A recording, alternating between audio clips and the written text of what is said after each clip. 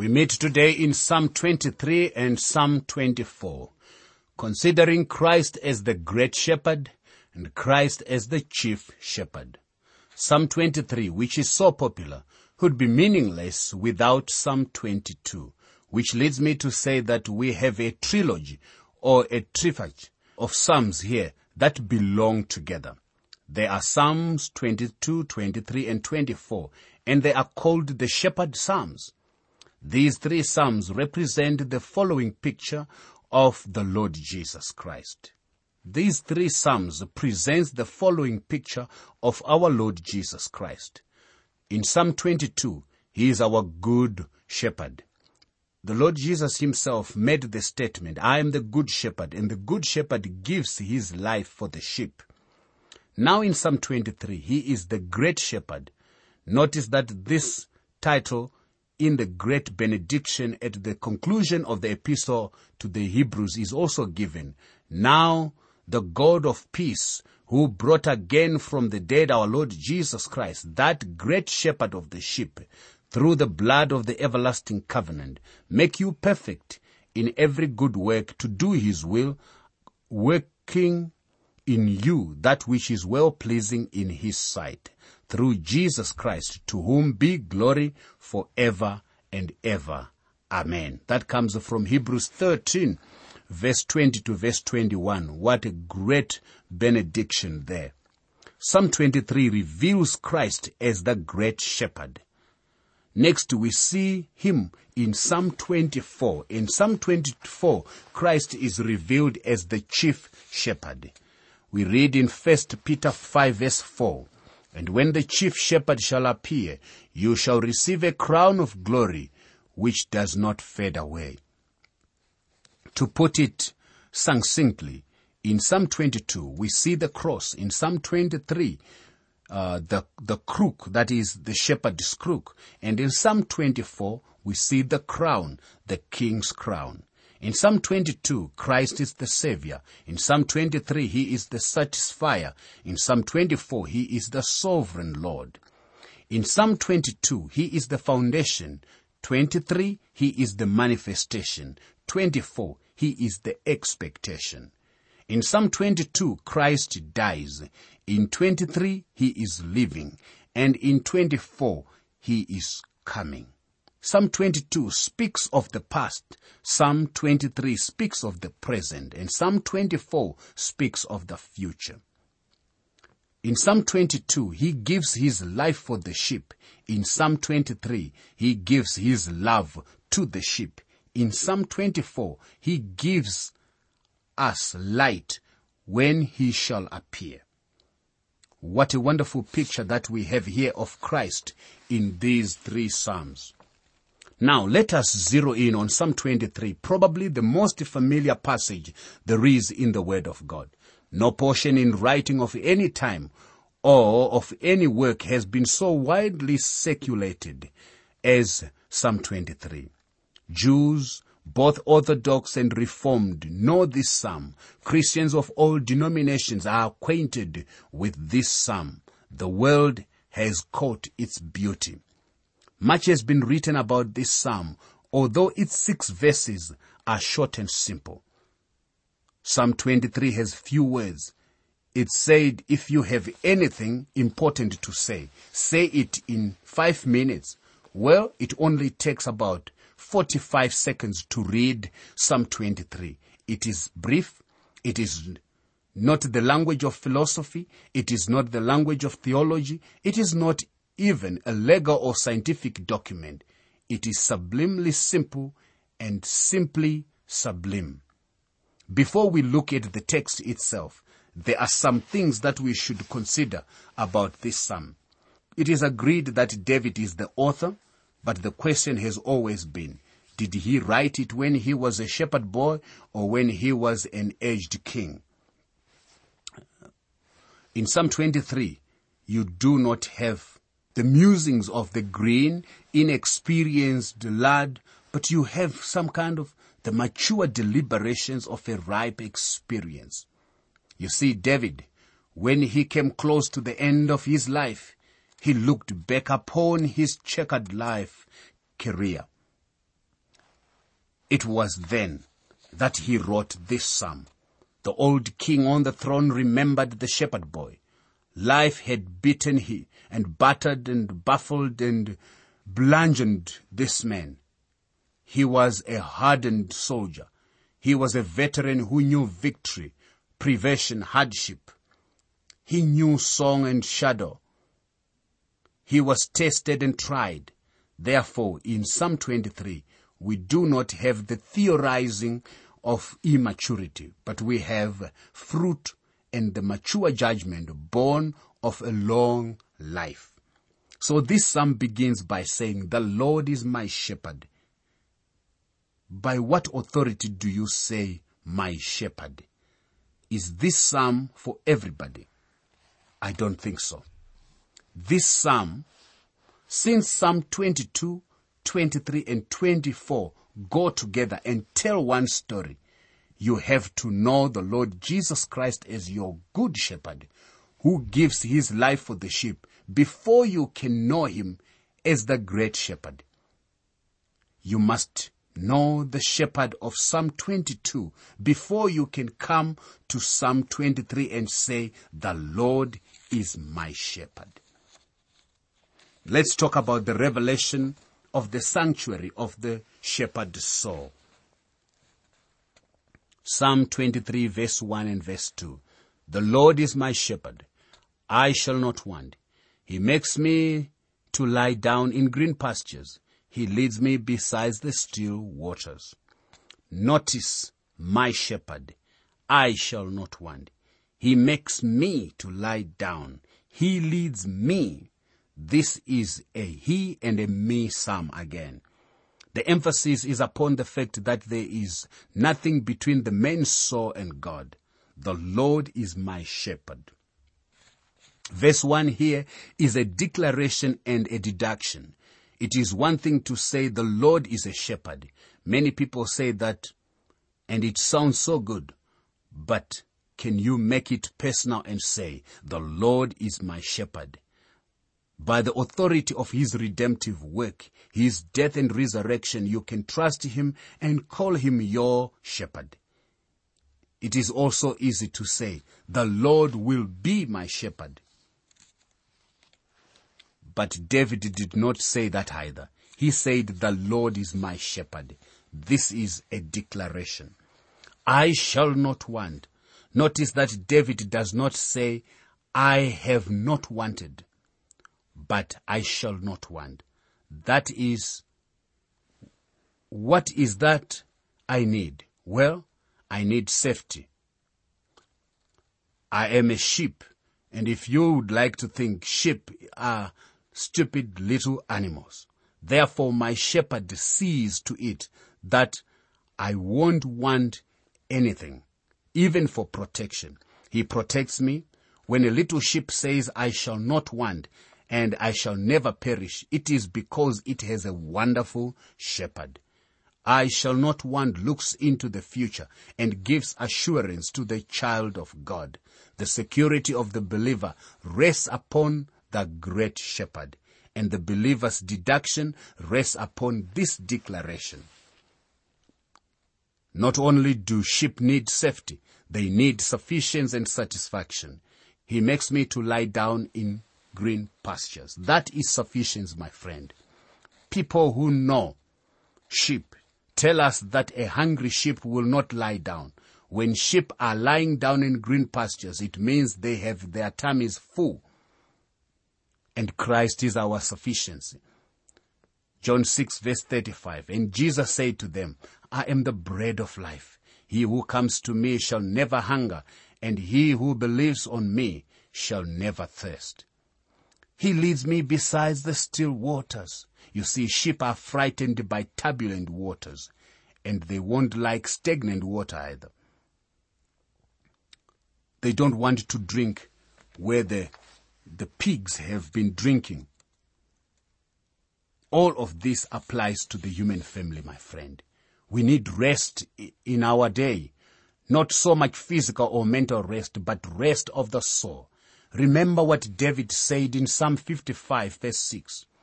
Oh, that I had wings like a dove, for then would I fly away and be at rest. You see, he wanted to get away from it all, but he found out that getting away from it all did not solve his problems. He had to learn to put his trust in the Lord, to rest in him and wait patiently upon him. The Lord Jesus said, "Come to me, all of you who labor and are heavy laden, and I'll give you rest." Next, we move on to the record of the thoughts of the shepherd's mind. Psalm 23, verse 3 and verse 4. He restores my soul. He leads me in the paths of righteousness for his name's sake. Yea, though I walk through the valley of the shadow of death, I will fear no evil, for you are with me. Your rod and your staff, they comfort me. First here we see he restores my soul. He knew what that meant. David had sinned. He was that little lost sheep that had strayed from the fold, and his shepherd had restored him. When David sinned, God restored him and brought him back into the fold. He leads me in the paths of righteousness for his name's sake. He leads, but we must follow. The Lord Jesus said to the religious rulers who were actually his enemies, "I told you, and you do not believe.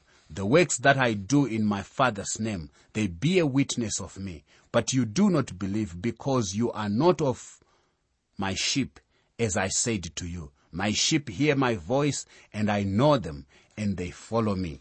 John 10, verse 25 to 27. You see, sheep will follow their own shepherd. That is the way you can tell the one to whom the sheep belong. In Jesus' day, the shepherd never drove his sheep, he led them. Unfortunately, it is not the case today.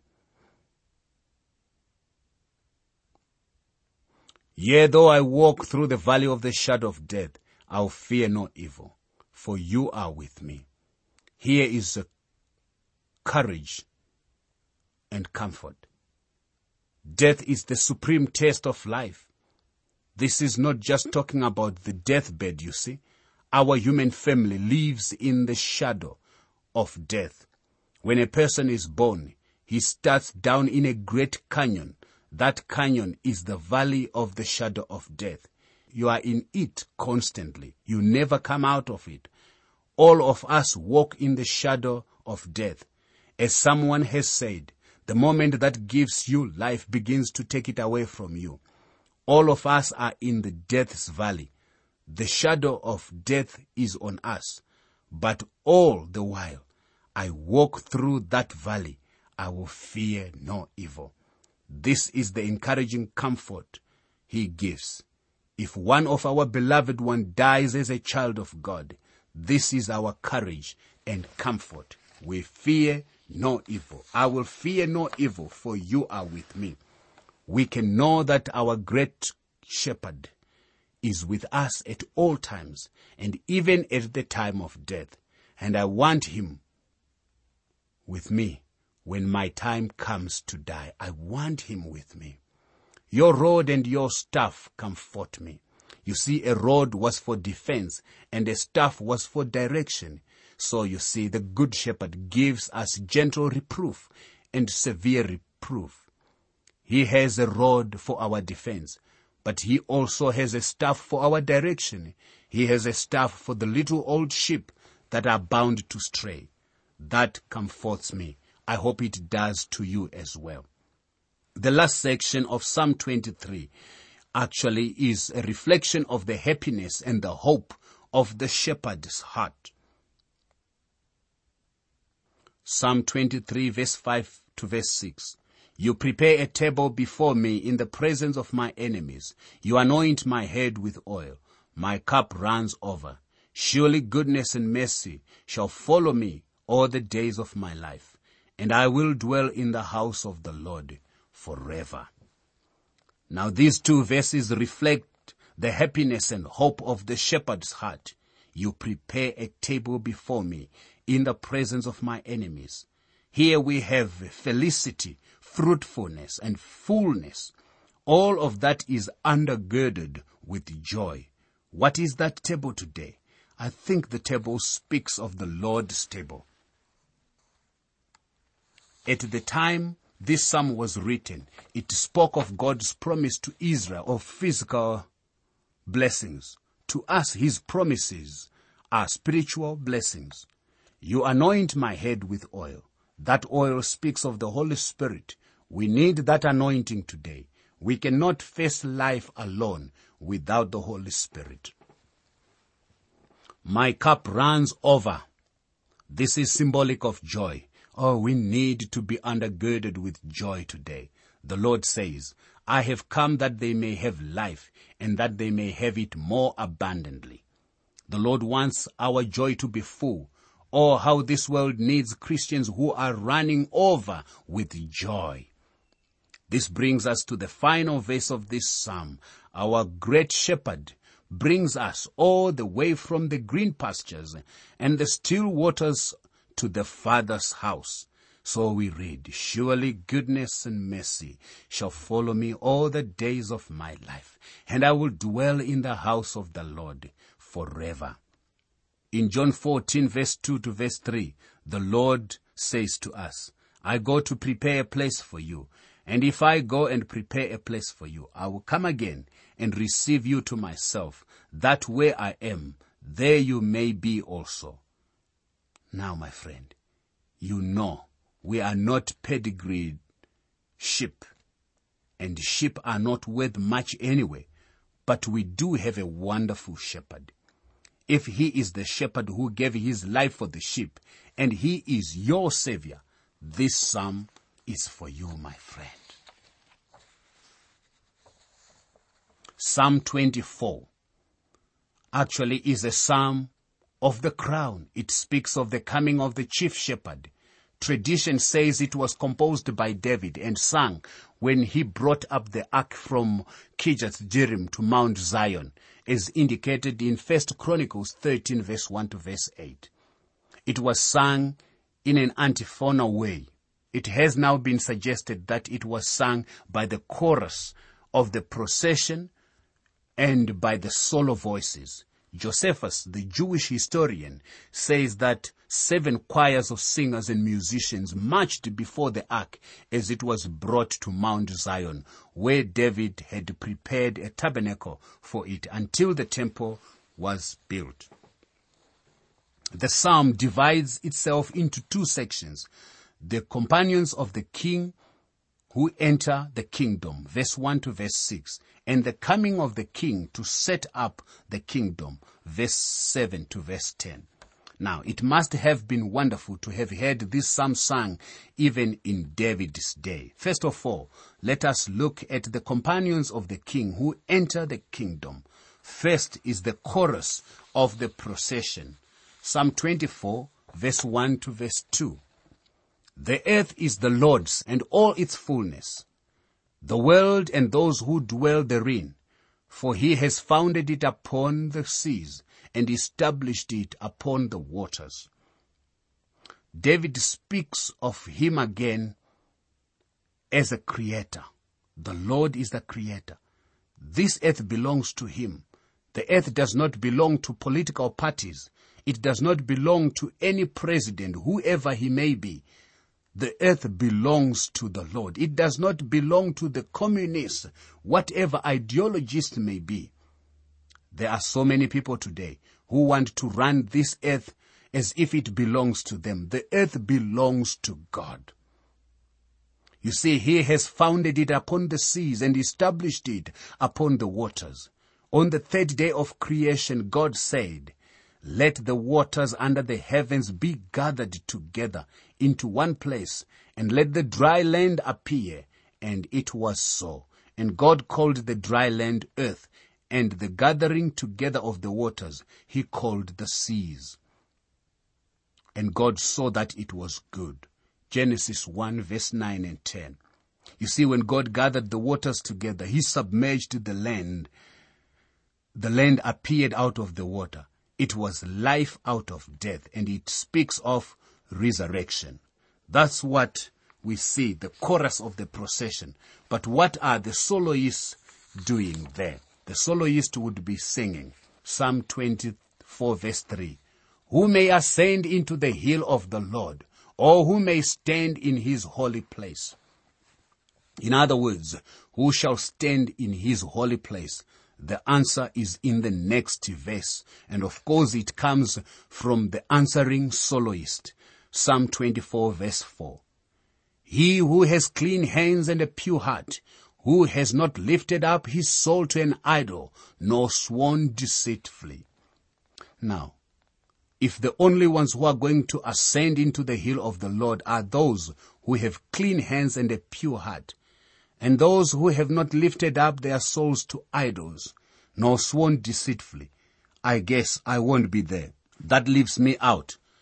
But I'm going to be there because I'm going to be there in Christ. He has undertaken to present me before the throne of grace in his present priestly office because I have trusted him as my Savior. You too can be there.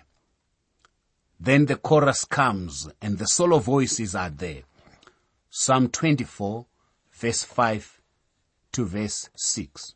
He shall receive blessings from the Lord and righteousness from the God of his salvation.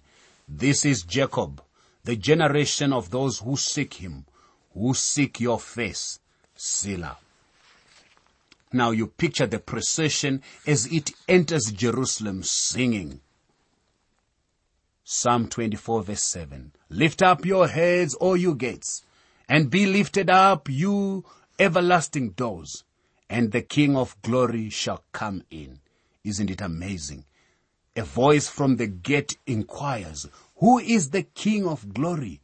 And the chorus answers, who is the King of glory? The Lord strong and mighty, the Lord mighty in battle. Lift up your heads, O you gates. Lift up, you everlasting doors, and the King of glory shall come in. Psalm 24, verse 8 and 9. And then another voice from the gates inquires, who is the King of glory? And again the chorus answers, probably the full choir and the orchestra. Who is the King of glory? The Lord of hosts. He is the King of glory. Selah. Psalm 24 verse 10. I think this passage illustrates here two events. First of all, this is a picture of when the Lord returns to heaven. It is also a picture of his coming back to the earth. Thus, it is a messianic psalm, but it is a psalm of crown. We see the Lord being crowned there. The King of glory, the Lord strong and mighty, the Lord mighty in battle. Who is the King of glory? He is the Lord of hosts. He is the Lord Jesus Christ. He is the King of kings and the Lord of lords. And he is the King of glory. Is he your King? Is he in his right place in your life? But he will come to reign. Be ready. You can have copies of the notes and outlines used for these Living Word for Africa programs so you can follow them as you listen. For your copies, please send a WhatsApp message or SMS to +27 72 641 4475. Please say which book of the Bible you want them for, and be sure to include your name and contact information. I'll repeat that number for you. It's country code 27 followed by 72 641 4475. From within South Africa, it's 072 641 4475.